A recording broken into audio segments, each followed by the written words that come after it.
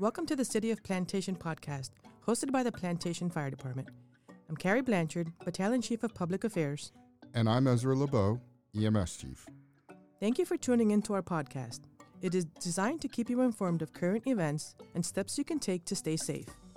Included in our episodes are the leaders and decision makers that make Plantation so great. On this episode of the City of Plantation podcast, Carrie and I wanted to speak to our listeners about hurricane season. So, Carrie, tell us about the hurricane season and what that entails. All right, well, hurricane season begins on June 1st and goes through November 30th. But of course, as most people know, it can start, activity in the tropics can start sooner and it can go later. But on the most part, that's when the chances are pretty good that activity is going to happen, and it is going to happen. Whether we're affected significantly, that depends on the storms. It's hard to tell. But there's a lot of things that we can do to plan in advance to be prepared for them. Right. And we're going to really dive deep into that. I think one of the questions we get, or one of the topics that comes up, is what's the difference between a hurricane watch and a hurricane warning? Which comes first, and how do we define those? So a hurricane watch is when sustained winds of 74 miles per hour are possible within a specified area. A hurricane watch is issued 48 hours in advance of the anticipated onset of tropical storm force winds in an area. Hurricane warnings indicate that the hurricane conditions are expected somewhere within the specified area. This means they are expected, not that it's possible. Right. The hurricane warning is issued 36 hours in advance of the anticipated onset of tropical storm force winds to allow for important preparation. Okay, good. So we always talk about making a plan, and this is where I want to take a deep dive into that. What are the components that the majority of us should be thinking about when we're making or developing our plan? Okay, well, I looked up some information on cdc.gov, so anybody can get this. It's about hurricane preparedness. Some things that you can do in advance. You want to stock up on your emergency supplies. This is for your home and for your car. Write down emergency phone numbers and keep them near you. Program them into your cell phone. Just makes everything a little easier. Put it on your refrigerator and make sure that everyone knows where the phone numbers are at. Right. Fire extinguishers. It's important to have a fire extinguisher and for everybody in the family to know where it's at and how to use it properly. And that's just not related to hurricanes. I mean, it's good to have it, and it gives you a period of time when you can focus on it, but that's an important piece of safety equipment to have regardless. Absolutely, but let's talk about hurricane planning. Sometimes you forget about things like that until these things come up. Right. Shelters. You want to look up shelters in your area if you might need to evacuate your home, especially if you have animals. Pets aren't welcome at all shelters, so you want to take that into consideration. You want to make sure that everyone in your family knows the warning sirens in your area and what to do if they go off. Have a family plan, where to meet, how to get in touch with each other, because sometimes the normal avenues of communication will be disrupted. Right. You want to gather your personal products. By personal products, your first aid kit, battery-powered radios, your flashlights, extra batteries, sleeping bags, or extra blankets, and things like that. Right. Definitely food. I know that the rule of thumb used to be to have 3 days' worth of food. I think that historically, now I think the rule of thumb is changing to about 7 days' worth of food because help might not be coming as quickly as you'd expect it to. That also depends on the severity of the storm. Right. Those are the fundamentals for making our plan, and we covered the safety and personal care products that maybe you want to think about as part of that plan. We also want to talk just briefly about emergency food. Are there any considerations of what type of emergency food we should be preparing for? Any guidelines, any tips we can give our listeners? Definitely. You want canned foods, like things that are non-perishable. These things will last longer. First of all, it'll get you, if nothing ever happens, it'll get you through the whole storm season. Considerations like you might not have power, so you need things that aren't refrigerated. You definitely want to have water. I think we've discussed water, but definitely have water. A gallon of water per person per day. Like I said, it used to be for 3 days. I would suggest at least 7 days. And you also want to take into consideration your pets because the animals need the water too. And you brought up a good point earlier when you were talking about the non-perishables and the canned foods. I think when you lose power, not only do you lose refrigeration, but you lose your ability to utilize your stove unless you have gas-powered, but some gas-powered require electricity. So it's also important when you're picking your food that it can be food that can be made on a grill or an open fire. And then, we want to talk about the fact that be careful starting open fires outside of a fire pit or a grill. Think about placement. All the regular safety precautions with cooking outside still apply, but it's important to think about having food. And I think the other thing that you had mentioned was make sure that you have pet food, right? Think about your pet's needs. So if you need to have pet food, maybe order an extra bag or an extra couple bags, depending on the amount of pets you have. And I want to dive in from a medical perspective, right? Since we may be in a situation where we're rationing water, we have a large family, we've got plenty of water, but we kind of have to ration it a little bit, is stay away from foods that are very salty, that make you want to drink a lot of water. I'm not suggesting going for bland food. We are in South Florida, and it's all about, food with pizzazz, but for emergency food, try and stay with the more blander foods that are low in sugar content, or low in salt content, sorry. Yes. For water, what's the guideline for the amount of water we should be storing? It's the rule of thumb, like I said, is 1 gallon of water per day per person, and you need to include your animals in that. I would say 7 days would be more practical. Because I know that you were used to the pods or the county or the state coming in and supplying water and ice, but that might not happen. They may not be able to get to you, so you definitely want to protect yourself and your family. Right. Yeah, I mean, the 3-day supply recommendation is a minimum, and realistically, I think we can all achieve that very easily and then some. And it's especially easy if you pick up 5-gallon jugs, which can be filled up at any Publix in the water dispensers that they have there. There's a fee for it, but it's not that expensive, and those can store for a pretty good amount of time. One of the things to consider is if you're storing those for a long term, there are commercially available products that you can put into the water to keep it conditioned so it doesn't grow algae or anything like that. And then also think about having water stored in plastic containers for long periods of time in the hot sun. Sometimes the chemicals in that plastic, sometimes, not all containers, but sometimes it can leach into the water, and, that's a consideration a lot of people have. Yeah, I was going to mention that most of us store this stuff in the garage because it's too much to, we're not going to consume it every day like our regular food. This is emergency supplies. So you store it in the garage, so you might want to alternate, change them out with the stuff that you actually consume so that you still have the supply, but they're not sitting for an extended period of time. Yeah, definitely. So what do we need to think about when it comes to getting our family ready, right? What do we need to think about there? First of all, protecting your house. And you want shutters or plywood or whatever it means you use to protect your home. You want to do that as early as possible because a lot of people get injured with tropical storm force winds while they're trying to put up shutters. So if you put up the shutters or the plywood or whatever you use early, you are protected against that. So that I would suggest that. A second thing is insurance. Have your insurance documents for hurricanes or any catastrophic loss. Any kind of floods or anything like that. You definitely want to have the actual policy, and you might want to take pictures of your stuff. If you photograph your stuff, it's just digital. You can even keep them on your cell phone. Right. And they're always readily available because no one knows what's going to happen.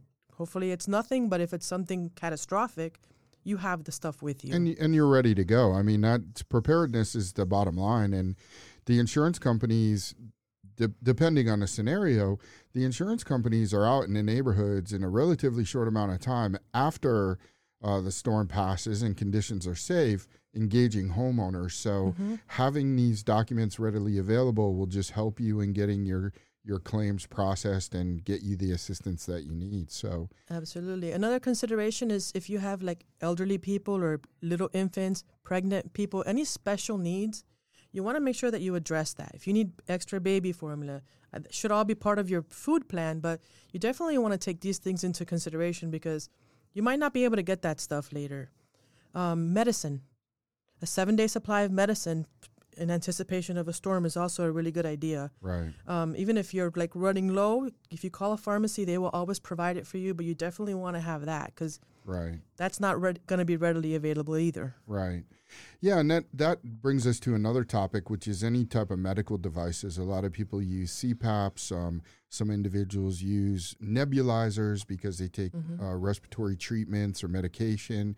And then any other electrically powered medical device, we really want to think about having battery backups or having access to a generator or having some type of backup plan in the event that you lose electricity. You're still able to utilize your medical equipment. So something to think about and plan for, and, And like I was mentioning medicine, but like even oxygen, you might want to make sure in anticipation for a storm that you have extras because they may not be able to deliver. If you need that, they may not be able to deliver to you. Right. So you want to consider that. And that's another good thought because every big storm that we've had, we typically get residents that come to the fire station and ask us to give them oxygen or ask us to provide them with battery packs for their specific, which is not things that we as a fire department have to give out. And there are some legal implications with that. So you can't rely on the fire department to provide that stuff. Obviously, we're here to help, and we're here to help in any capacity we can, but there are some limitations to what we can actually provide our residents with when it comes to specific medical equipment. So something to consider. All right, we talked a little bit about shutters, but what else can we do to prepare our home for the storm? Like, what are some of the tips that we want our residents to think about? You definitely want to try to secure loose outdoor items, chairs, plants, not the really big plants, but like potted plants. You want to move them inside or somewhere where they won't become a missile, break through windows of the cars and stuff like that, damage things like that. You want to trim your trees. When there's like palm fronds that are dangling, those become missiles again. They are projectiles that can damage property, do more damage than the storm does. You want to secure your doors and your windows. We've already discussed the shutters, but you want to close them but leave them closed. A lot of people have when the storm is passing through the eye of the storm and they want to open everything up. And that's actually a very dangerous time because it's the calm before the storm. That's when things go bad. People lose sight of the fact that, okay, we've been trapped in this house for so long. They want to get out. They get cabin fever, so they start doing things like that, and that's what you need to avoid. Right. The way to look at this is when a storm comes through and it finds an opening into your house, it creates a pressure inside of your house, and that's ultimately can cause very significant damage to your house, to your roof, to structural support components of your home. So we don't want to allow any openings when the winds are coming through. We talked about the missile hazards, and that comes to the grills and things like that. So we need to secure those inside, whether it be in the garage or even in the house, depending on what you have. But then when you're going to utilize those items, please make sure you bring them back outside and utilize them in a safe fashion as you would any other time, especially generators and anything that can put off CO gas, right? Carbon monoxide. We do have frequent calls when big storms come through for people that are running generators or even gas grills, gas lanterns, things like that in their house. And there is a possibility that you expose yourself to carbon monoxide with those items, and that can be a relatively serious medical condition. So please exercise caution with that equipment. I am going to also add in here, this is a good time to pick up a carbon monoxide detector at like Home Depot or Lowe's, whatever your home improvement store is, because it's a silent killer. You don't know it's there. Carbon monoxide, you can't smell it, you can't see it, you don't know it's happening until it happens. Right. So I would strongly recommend to anybody, especially if you're running a generator, but gas grills or anything like that, like you had said, get a carbon monoxide detector. They will save your life. Inexpensive insurance. I mean, very inexpensive, relatively easy to mount. You can always get a hold of your local fire department, and we can give you some pointers as far as mounting options and things like that. We won't come out to your house and do it for you, but we will certainly explain to you the best practice for doing so. Yes. Very good. The other thing I want to talk about is, and we don't think about this too often, is think about preparing your car for the storm.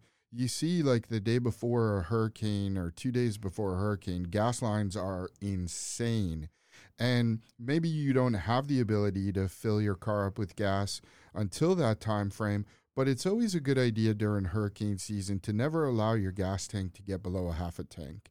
And I know that's difficult for, some people's schedules and all that, but during this season, it's good to keep a minimum of a half a tank. And then as soon as reports are coming out that more than likely we're going to have a storm, ensure that you're filling your tank up. That's going to give you the opportunity to rapidly evacuate if you need to and not have to worry about running out of gas. It's also not a bad idea to create a small little emergency kit that you keep in your car in the event you're trying to evacuate and there's traffic and not a lot of movement. Florida's a pretty narrow state. We have a finite amount of roads to move in and out, and there's a good possibility that there are backups and that you're in your car for a little while. So it's not a bad idea to have a kit that has food, water, some emergency supplies in there to sustain you if that occurs. The other thing, too, is if you can move your car indoors. So our garage is a hobby locker more than a garage to store vehicles. But if you have the ability to put your vehicles in the garage, it's much safer inside the garage and less likely that they'll be damaged. So making that emergency car kit, and again, cdc.gov under the hurricane section has a bunch of checklists and resources for everyone to look at. You can print out pre-made checklists that you can utilize for yourself. You can do it in digital form. So it's a very good resource to find some information. All right, closing out, I think one of the topics that come up is, do I evacuate or do I stay at home? Wanted to cover that a little bit. What guidance can we provide people for them to make the decision on whether or not they should evacuate or stay at home? I believe it's a personal decision. There are people that will never leave their home. It doesn't matter what the situation is, whether they're in peril or not, they're not going to leave their home. But these are things that should be considered in advance. Right. I think people that live in low-lying areas, people whose houses aren't hardened, like they don't have plywood, they don't have shutters, they haven't done anything like that, or the house is in disrepair. I believe that those people should consider. People that live in mobile homes or modular homes should definitely consider evacuating. Right. But there's also considerations with this. If they have pets and if they have specific needs, if there's too many family members they have to worry about that they don't want to leave. So It's a very personal decision, but there are factors that people should consider when making that decision. Right. And I think in the city of Plantation, so we do not have any mandatory evacuation zones in the city of Plantation. We're inland enough that that doesn't occur. But for our neighbors to the east, along the beaches, there certainly are some mandatory evacuation zones where those individuals are asked to evacuate and whether they stay in a shelter or not. At the end of the day, this needs to be something that you've decided before the storm. It shouldn't be something that you're driving yourself with anxiety because you're trying to make that decision. So whatever's best for you, make that decision early. Determine what shelter you're going to. If that shelter has registration requirements or anything like that, make sure that you engage that and you do that beforehand. And that just comes down to making your plan and sticking with it. So, all right, anything else to add? Well, I just wanted to touch on two things that I feel. First of all, cash. If you are able to pull cash out of an ATM or go to the bank and get cash, this is a really good time to do it because there may not be power. You may not be able to use a credit card and things like that. So having some cash on hand will alleviate that problem if you need to purchase something. And another thing is, we're in Plantation, neighbors helping neighbors. Check on your neighbors, especially like people with special needs, elderly people that might need help putting up shutters. Chat with them beforehand. You might be able to help them. Sometimes it's difficult to do in the middle of a storm, so if you can check on them in advance, and definitely check on them after the storm. Right.